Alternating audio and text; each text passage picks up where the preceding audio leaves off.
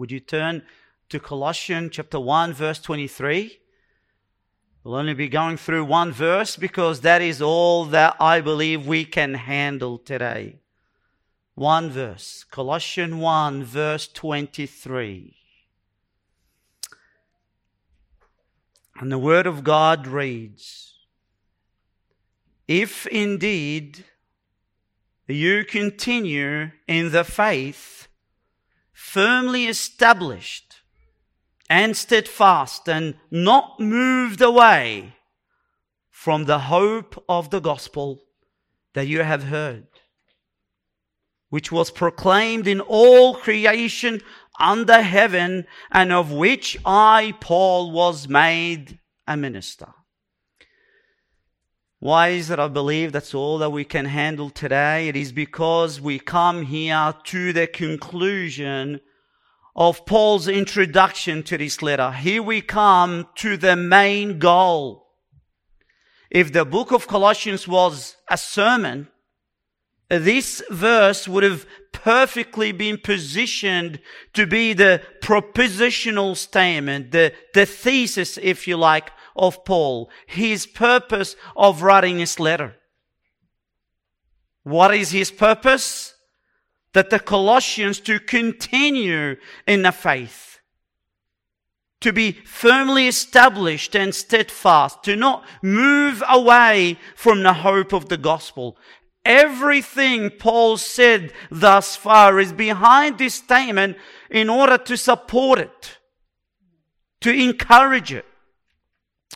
And may I say, everything he will say from this point onwards, it is to inflame it all the more, to ignite it, to apply it in our lives.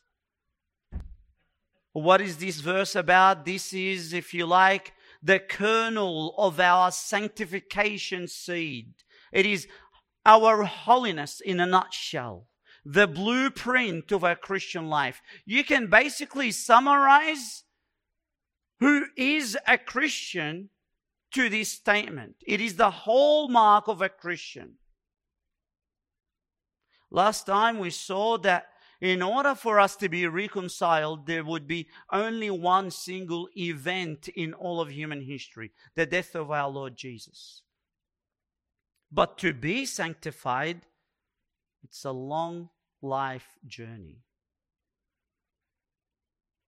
Now, before we run ahead of ourselves, just a quick review. What we spoke about last time is that we saw that if you are a believer, this is what Jesus has already done for you. He brought you from a place of enmity to a place where you're accepted by God, where you have peace with God. You are now in a position of being, as it says, holy, blameless, and beyond reproach. It is done deal. Yes, of course, we will practically, in reality, in every aspect, as a whole being, one day in the future will be presented before God the Father, holy, blameless, and beyond reproach. But right now, positionally, it is already done because of Jesus Christ. Holy means that once you were alienated to sin, now you're set apart from sin, consecrated to God, fully dedicated to Him. Blameless, meaning once you were an enemy. Now, because of the blood of Jesus Christ, God sees you as innocent as His Son. We now stand faultless, guiltless in the sight of God, because precisely that we are covered by the blood of the Lamb.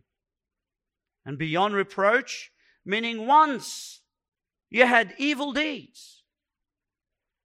And now God sees nothing but the perfect righteousness of Jesus in you. We were in a state, a terrible state, full of sin. But now we're in a state where there will be no criticism, no accusation can be made against us. Not one single charge can be brought against the elect, those that are saved by Christ. Now, the scripture summarizes all of this and it puts it together and it gives it a term, and this term is justification. And justification, as the Puritans said, it is solely the work of God in the soul of man. But what about sanctification? What about today? Well, I would define sanctification to be this. It is the work of God through the blood, the sweat, and the tears of man.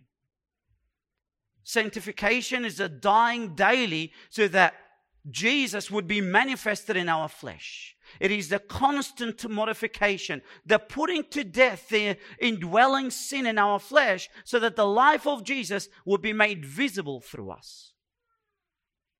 In other words, Christ whom you entrusted for your salvation, that's justification. You would continue to entrust Him in every aspect of your life. And thus, Christ would truly become the preeminent one, the exalted Savior, the high and lifted up Lord over our lives. And this is where Paul is heading with this. And so, although if you read this verse that we read together, you won't find any imperative command. There's no emotional appeal for us to be holy. But yet, with every pen stroke in this verse, Paul is pressing us on. He's urging us to persevere in our faith. And there are three underlying motives that he gives us in this verse, in this passage, and even leading up to this point, in order for us to continue to be sanctified and to never give up. And that will form the outline for today's message. Very simple. Past, present, and future. Past, present, and future. Again, before we even begin going through this outline, I want to bring to your attention something that is crucially important. Let's read verse 23, just the first part of it. It says, if indeed you continue in the faith. Now, what is it that is so crucial I want to bring to your attention? Well, some like to rob us of a doctrine, a beautiful gem, wonderful diamond in God's doctrines that He's given us, and it's called eternal security. Once you're saved, if you're truly saved, once you're saved, you're always saved. There are those who would look at this phrase and they would say, look, yes, we were enemies and Christ reconciled us to the Father. Yes, He will present us blameless and without sin to the Father. This is all good, but that's all that they say. But that's all if indeed you continue. That's a big if. Meaning, in one hand, you may have truly been converted, truly justified, truly regenerated, but it is not guaranteed that Christ will present you blameless and beyond reproach before the Father. Why? Well, look, read this. It's entirely dependent on your effort, if indeed you continue in the faith. And I submit to you that this is a twisting of the Word of God.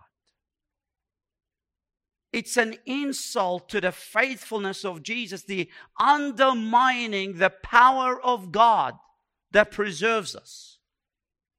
Why?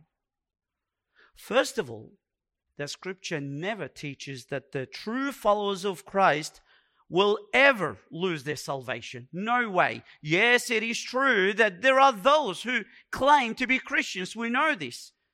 Many unconverted souls claim to be born again when they're not. They were never, ever saved in the first place. And it is true that those kind of people can ultimately abandon their faith that they never professed in the first place in their heart, with their mouth, but not in their hearts. The scripture makes this very clear in 1 John chapter 2. They went out from us, but they were not really of us.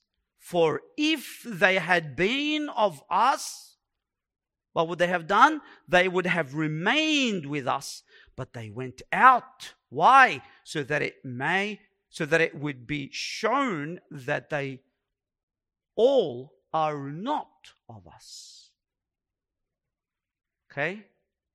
But the genuine Christian, once he is saved, he'll always be saved. Oh, what do you do with this passage? Today's passage. What do we do with that? What is it saying? Well, I submit to you, not only is it teaching that a believer can never lose his salvation, I'm going to go all the way to the exact opposite. And I want to submit to you that it's actually teaching those who are genuinely saved, they are and they will indeed continue holding their faith.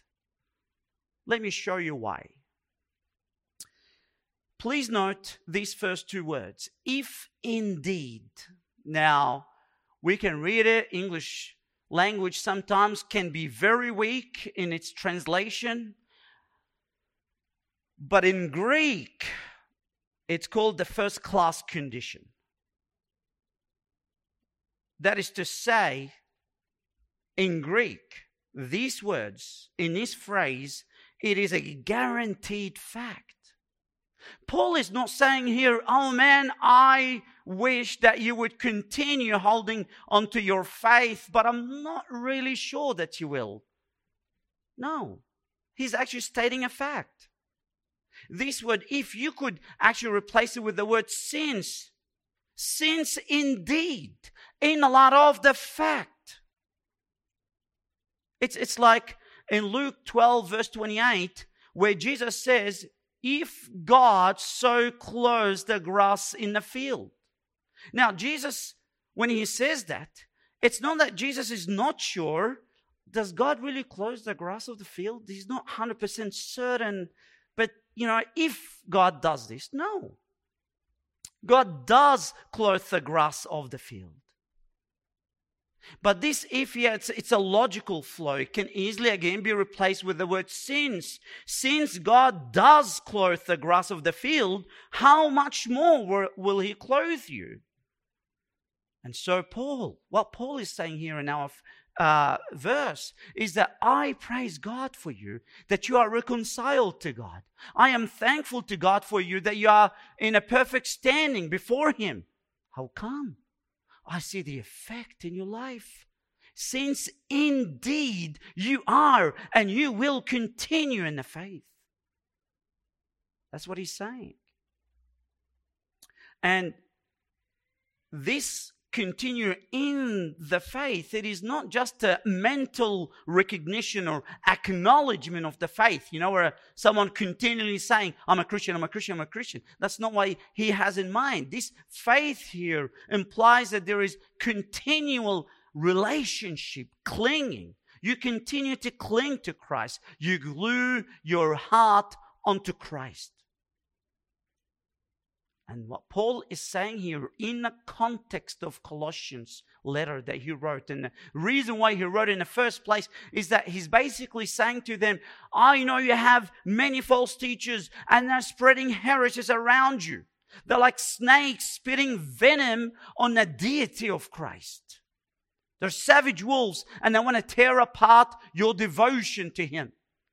But praise the Lord, they won't kill you. Your faith will not be destroyed. How come? Since indeed, beyond any shadow of a doubt, you continually holding on to Christ. Yes, genuine Christians may momentarily sin, for sure. Even go as far as betraying Christ momentarily. But they will never totally fall away from Him. How come? How is it that believers will continue in their faith? Now we come to the first point. So far, it's just the introduction. We come to the first point. Because of the past. Because of the past. What does that mean? Believers sincerely believe what Jesus did for them in the past to be true. That's why they will continue in their faith. What do I mean by that? Well, let's have a look at some of the things that Jesus has done for the Colossians that Paul penned down. In verse 14, Jesus redeemed them. He's forgiven their sins. Verse 18, Jesus has become their head. Verse 20, Jesus bled and died to reconcile them to the Father.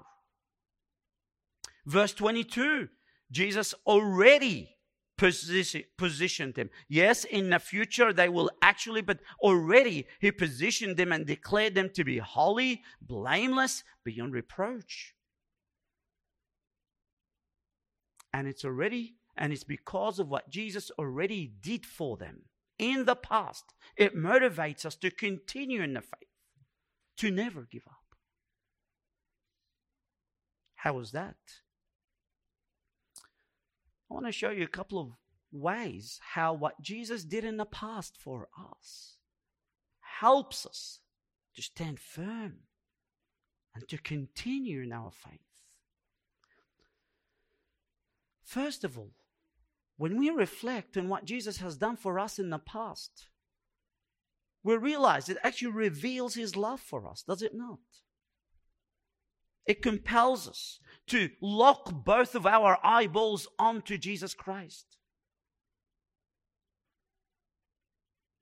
It says in 1 John chapter 4 verse 19, we love Him because He first loved us. So no matter the fiery darts of the enemy, Jesus' love for us compels us to want to love Him and continue in that faith, to cling to Him. Let's reflect on that for a moment, brothers. That Jesus is our sacrificial lamb. And when we reflect on how filthy we were, in such bondage and headed for hell, and we were without any hope, all evidences were pointing to the fact that we are guilty sinners under God's wrath, deserving His judgment. And there will be no reason whatsoever why such a holy God would save people as wicked as us. Way beyond our reach to ever think, how is it that Jesus loves us? But He does. He took your place. On the cross, the Father laid upon Him the iniquity of us all. He drank the full cup of God's wrath for you. He carried your guilt, paid your debt, loosened your chains, and set you free, and you are forever forgiven. And then He said, you are mine. You can enjoy being part of God's family now. Brothers, does this truth not move us? Does it not compel our hearts to say, yes, Lord Jesus, for your sake we will persevere? Another way that what Jesus has done for us in the past leads us to persevere is the fact that He secured for us our eternal life. It is the security of our eternal life in the past that fuels and ignites us to continue to persevere. Again, some claim that if we embrace this doctrine, eternal security, they claim that if we do hold on to it and teach it, that we will become complacent. And they say, what's the point preserving if if our eternal life is secured? There's no point. Well, these people love to be flogged into holiness. They only dance when the heat is on, right? Meaning they're only motivated by the fear of punishment rather than being grateful. I want to pause here. I want to give you a universal principle that applies to every man and every woman. We need to understand this. Fear of punishment will never help anybody to grow. It won't. Yes, it can serve in saving people. That's justification. But in sanctification, it will never help them to grow. Why is that? Because so long as you're motivated by fear, you may come to church, you may study the true doctrines, you refute false teachers, and one day somebody would ask you, "Sir, why are you doing all of these things?" What would you say? "I'm fearing hell. I don't want to go to hell. I want to make sure that my sins are forgiven." Then who are you doing all these things for? For you, not for God. And you will never grow 1 inch with this false teaching. But if you rest in the fact that Christ definitely, irrevocably secured a place for you in heaven, what will happen? Your heart would be filled with gratitude. Your chest would explode with thankfulness to Him. And you will want to hold tightly onto Christ, not because you're fearing death and hell, no, but because you're so ever grateful that your eternal life is secured. Right?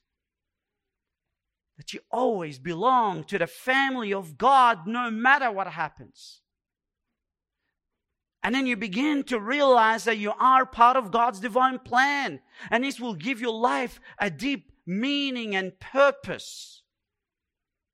And you will persevere in the faith. And you will grow. Security of eternal life will actually help you to grow. How thankful should we be, brothers and sisters, for what Christ has done for us in the past? Everything He accomplished for us. Everything is like an ivy hook that constrains us to persevere. It's a boost of adrenaline in our endurance. And Paul is saying here, he has full confidence that believers, genuine believers, will continue in their perseverance. Why? Because of what God has done for them in the past. But not only that, but because what God is doing for them in the present. In the present. So that's the second point. The reason why we persevere is because of God's current, right now, protection. He exercises His power, His faithfulness, His passionate love to guarantee our safe arrival to the shores of heaven. What a God we have. Amen. We'll continue with that verse 23 says, "If indeed you continue in the faith," now pay attention to the 3 modifiers after this. Firmly established, steadfast, and not moved away from the hope of the gospel. Now these 3 modifiers are in a passive tense. Meaning that it's something done unto us. We don't do this, we're affected by it. In other words, we're not the ones who establish ourselves. Something, or more specifically, someone outside of us, not us, who is firmly establishing us, making us steadfast, holding us tight, so tight, so that we don't move away from the hope of the gospel. I wonder who this person might be. Let's go through some passages to know who it is. 1 Thessalonians chapter 5, verse 23 and verse 24. It says, "Now may the God of peace Himself sanctify you entirely. And may your spirit and soul and the body be preserved, complete, without blame at the coming of our Lord Jesus Christ.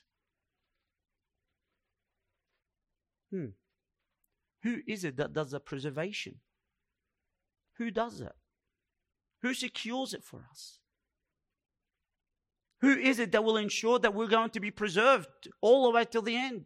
Is it us? It's God. How do we know that? Let's continue. Verse 24. Faithful is He who calls you, and He also will bring it to pass. God is the one that will bring it to pass. You will work, absolutely, but it is God that will ensure that it will happen. He will bring it to pass. Faithful is He. So if God doesn't preserve us all the way to the end, what are you bringing into question? The faithfulness of God. Not only His faithfulness, but also His power. If God doesn't preserve us all the way to the end, you are insulting the power of God that protects us. How do we know this? 1 Peter 1:5. You who are protected by the power of God. Now, how much power does God have? You are who are protected by this unlimited, boundless, infinite, eternal power of God through faith for a salvation ready to be revealed in the last time. It is the omnipotence of God that secures our faith in Christ. God's faithfulness, God's power, but not only that, but His even triune head ensures our salvation. And I love this verse that I'm about to read to you. His triune head, the Trinity, ensures our salvation. Ephesians 1:13. It says, in Him you also, after listening to the message of truth, the gospel of your salvation, having also believed, listen to this, and highlight 3 words here. You were sealed in Him with the Holy Spirit of promise, who is given as a pledge of our inheritance. Now, what does this mean? Paul is using here a common financial concept of his time. Back in the days in Rome, if you wanted to buy a piece of property, you don't, like today basically, you don't pay the full amount, you pay a little bit, a small amount as a guarantee, a promise that you will pay the rest. This deposit is like your personal seal. It's a pledge, and you're saying, this land is mine. And you go ahead and you go and you grab the rest of the money and you come back and you pay it. But you leave that deposit as a seal, as a guarantee. Now, what happens in a case if you don't come back and pay the rest of the money? You lose your deposit, right? So also when you believe in God, He gives you a special deposit. What is it? What is His deposit that He gives you? Who is it that is indwelling in you? The Holy Spirit. He is the deposit. And this is not just any deposit, it's God's own seal. It is His promise saying, you are mine forever. And what Paul is saying here, if you are once saved and sealed by the Holy Spirit, ready to receive your inheritance, and if God then fails to come back and give you your full inheritance, what happens to the seal? It is broken. The Holy Spirit is severed from the triune Godhead. And in the light of the fact that this is impossible to happen, it is equally impossible for any of God's children to lose his salvation.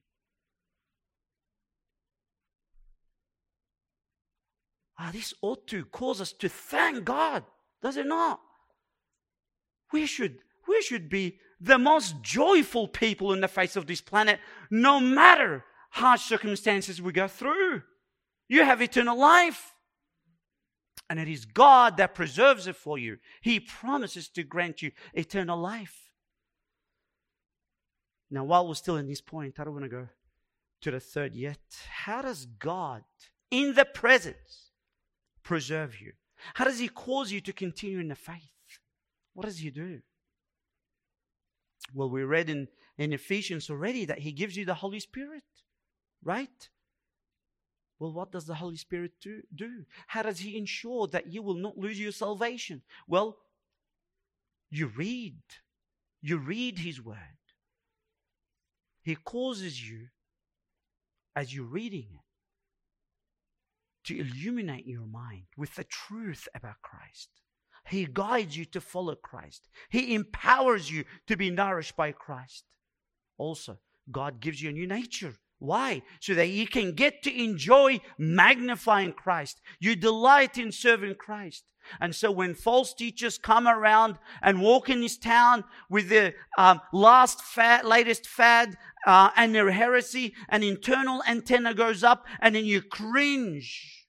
And even if momentarily you give in to this false teaching, what happens? The Holy Spirit is grieved. And you'll be made to feel miserable inside. God comes with His rod of trial and then He would chastise you. It would feel like you're grinding crushed rocks with your teeth. Those among us who have experienced the backslidden and experienced the chastisement of God can identify with this, can't they? Some of you are nodding your heads. But aren't you glad? No matter what happens, God will never give up on you. Never. Praise the Lord. Once you are saved, you will never perish. Once you are found, you will never be lost again. And Paul is saying here, because of God's faithfulness to you, and because of the indwelling of the Holy Spirit and the new nature and God's discipline, I know you will not take it for granted. You will not give in to this false teaching. So what's he saying? He's saying keep going in your faith. Keep on trusting in Christ. Continue pursuing Him. Never give up in this glorious chase. Keep growing in the Lord. Because of the past and the present, and also the future, I know and I know and I know you will continue in your faith. What are we talking about, the future? Well, here is what we're talking about. It continues on with that verse and it says, the hope of the gospel that you have heard. The hope of the gospel. Hope is a certainty of real expectation of what is to come. We're looking at the future with assurance, with confidence that something glorious in the future will most definitely take place. And Paul is saying here, remember the hope of the gospel which you heard. I am confident you're not moving away from it. He's saying it as a statement, but we need to understand the underlying tone. And he's basically saying, brothers, continue to draw strength and endurance from the hope of the gospel. This is how you're going to grow leaps and bounds when you suck all the nutritions of the hope of the gospel. What is this hope of the gospel that he's talking about? Well, he actually says to them, you know what it is. You heard it. It's not a secret. Like the false teachers tell you, again, the heresy of Gnosticism, where in order for you to be saved, what do you have to do? You have to hear a secret. Some secret information that someone has to tell you, whisper in your ears. And once you know it, you're saved. And he's saying here, in fact, this hope of the gospel, let's continue the verse so we can finish. It says, which was proclaimed in what? All creation under heaven, of which I, Paul, was made a minister. The whole world knows about it. What does the saying go? If a secret is shared among 3 people, it's not a secret. Paul's saying the whole world knows about it. What is it? Well, if you recall in verse 5, he already mentioned it, the hope that is laid up for you in heaven. Do you want to genuinely grow in your unwavering faith in Christ? Even when it hurts? You want to make sure that your sanctification is not distracted by the affairs of this world? Look up to heaven. Pay attention to what is locked away for you in heaven. What is certain, what is you're absolutely confident that will come. The hope of the gospel. Okay? Still a bit abstract, is it not?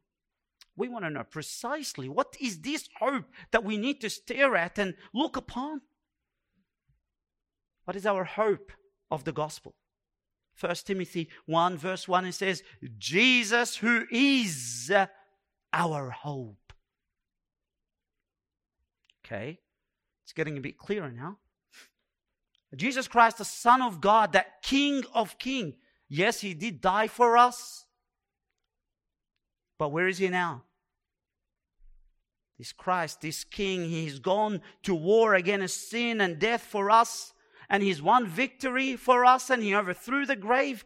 And the gospel says that Jesus, this same Jesus, has ascended to the highest of heaven, and He reigns and He rules over heaven and earth. Anybody that will put his trust in Him will be saved. Now, our hope of the gospel, certainty of something glorious will take place in the future. What is it? This same Jesus is coming back again for us to take us home. 1 Corinthians 15 verse 19, it says, if we have hoped in Christ in this life only, meaning if Jesus is not going to come back for us, we are of all men most to be pitied. In other words, you might as well press the red button, pull the pin on your sanctification. It's not worth it.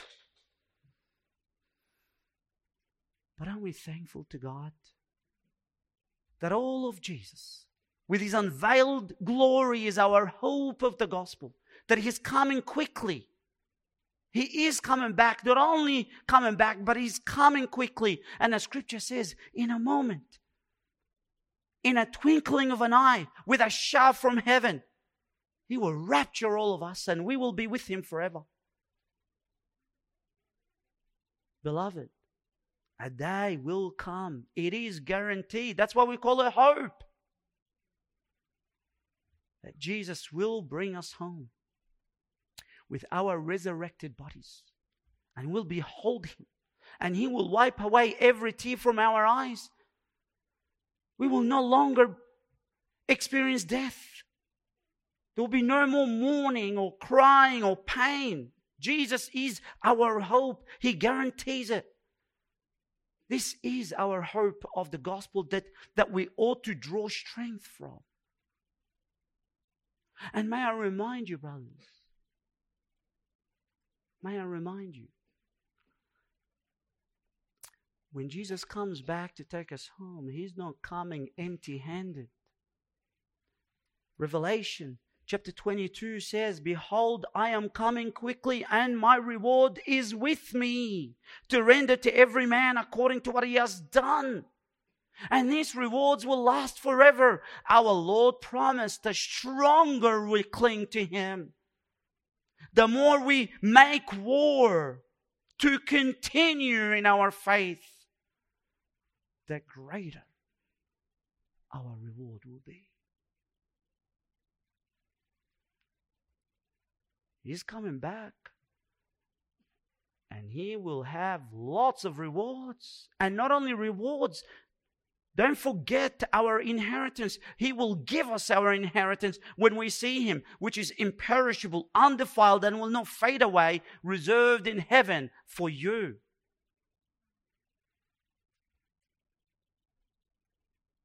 And after 1,000 years would pass, we will forever be with Him, and we will enjoy our crowns and the streets of gold and everything that the Scripture blesses us with.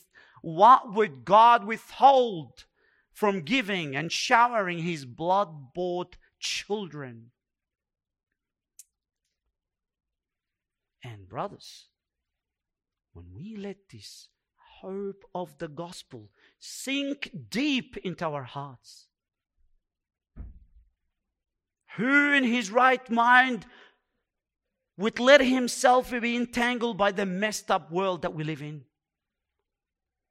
What madness, what insanity that in the light of this hope that we still attach our hearts to this world. It's all going to burn, brothers. All going to burn.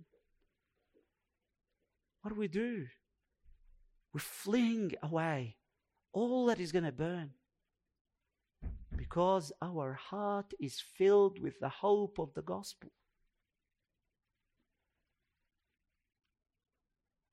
And we're not going to fling him away miserably, feeling bitterness and anger. No. We rejoice as we're sacrificing ourselves, as we're continuing in our faith. In other words, since we have this hope, we will joyfully endure. We will carry our afflictions in our backs, scars of our crosses in our shoulders, and though tears of suffering would fill our eyes, but brothers, one glimpse, this one peek on our hope of the gospel, the fact that Jesus will return and take us home, it ought to fill our hearts with joy inexpressible. As Peter says it in 1 Peter 1.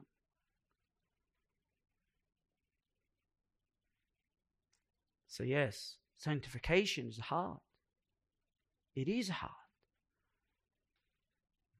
As we continually trust in our Lord, this is not easy game.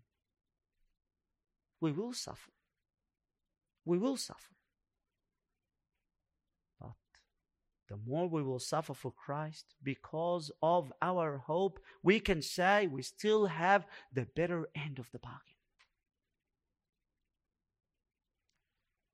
Our Lord is coming back quickly. And He's not coming back alone. No. He's coming back with rewards, with glorified, resurrected bodies, and we will leave behind all the battles and the trials behind us and the fights against our temptations. We won't need no longer to take any pills for our broken bodies. No more will we ever be disappointed because our expectations are not met. No. And all that is left for us is real, long-lasting, physical peace, physical joy, physical, unhindered, unbroken fellowship with one another and with the Lord. What a scene it'll be, brothers and sisters. What a scene. And on that day, I assure you, you look back in time and you see how you wrestled all the way to the end. And you look back in all the prices, all the sacrifices you made. You're going to look back in time, and then in the balance of eternity, you will say it was worth it at the end. It was worth it. This is our hope of the gospel, brothers. This is what we're not meant to move away from. This is why we will persevere to the end. Why? Because of what Jesus has done. Because what He is doing. And because of what He will do when He comes back and takes us home. Beautiful, isn't it? Beautiful. So to the outsiders, you guys suffer. Why? Why should you do all these things for the Lord? Why should you go out of your way, love one another and make sacrifices for one another? Why would you put yourself under so much? And to them, we're foolish people. But to us, who are being saved, it makes perfect sense why we're making all those sacrifices. Our eyes are locked onto eternity, right? And we say it's worth it at the end. Amen?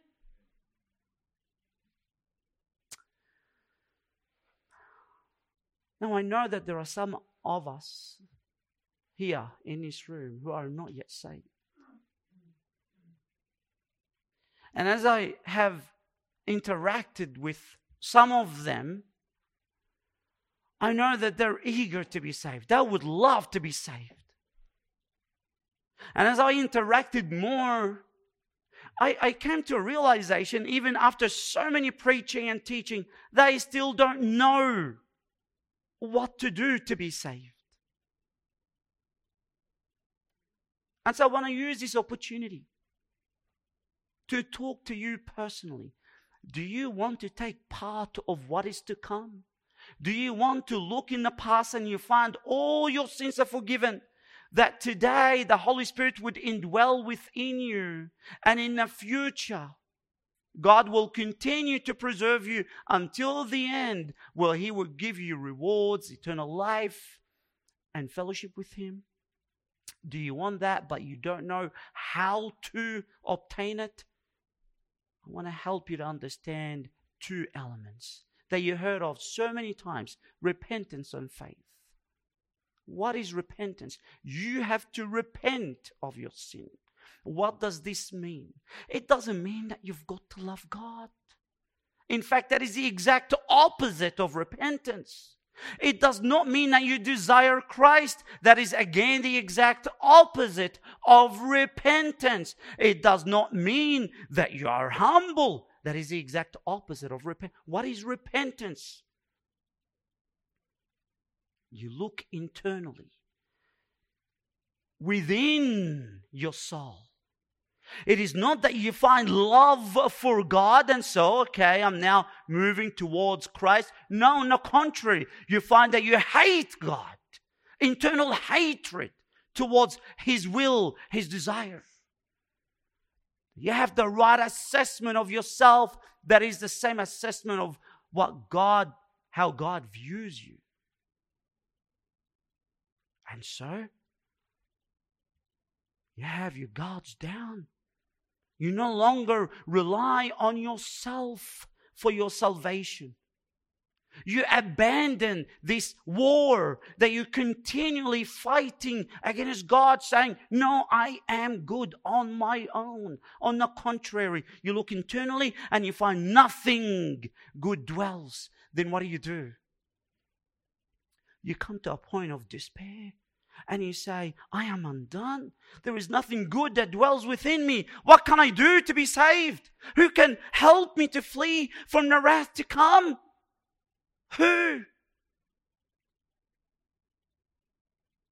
That's repentance.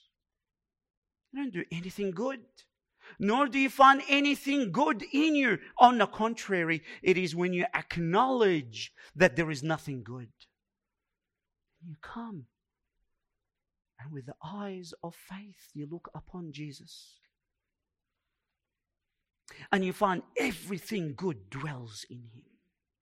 You acknowledge this truth. Everything good and right and proper is only found in Jesus Christ.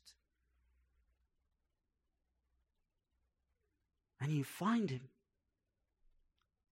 to be the right Savior for your soul. So you entrust Him with your salvation. You lay hold on to Christ. You run to Christ. You cling to Christ. You say, I want to hide in your wounds from the wrath to come.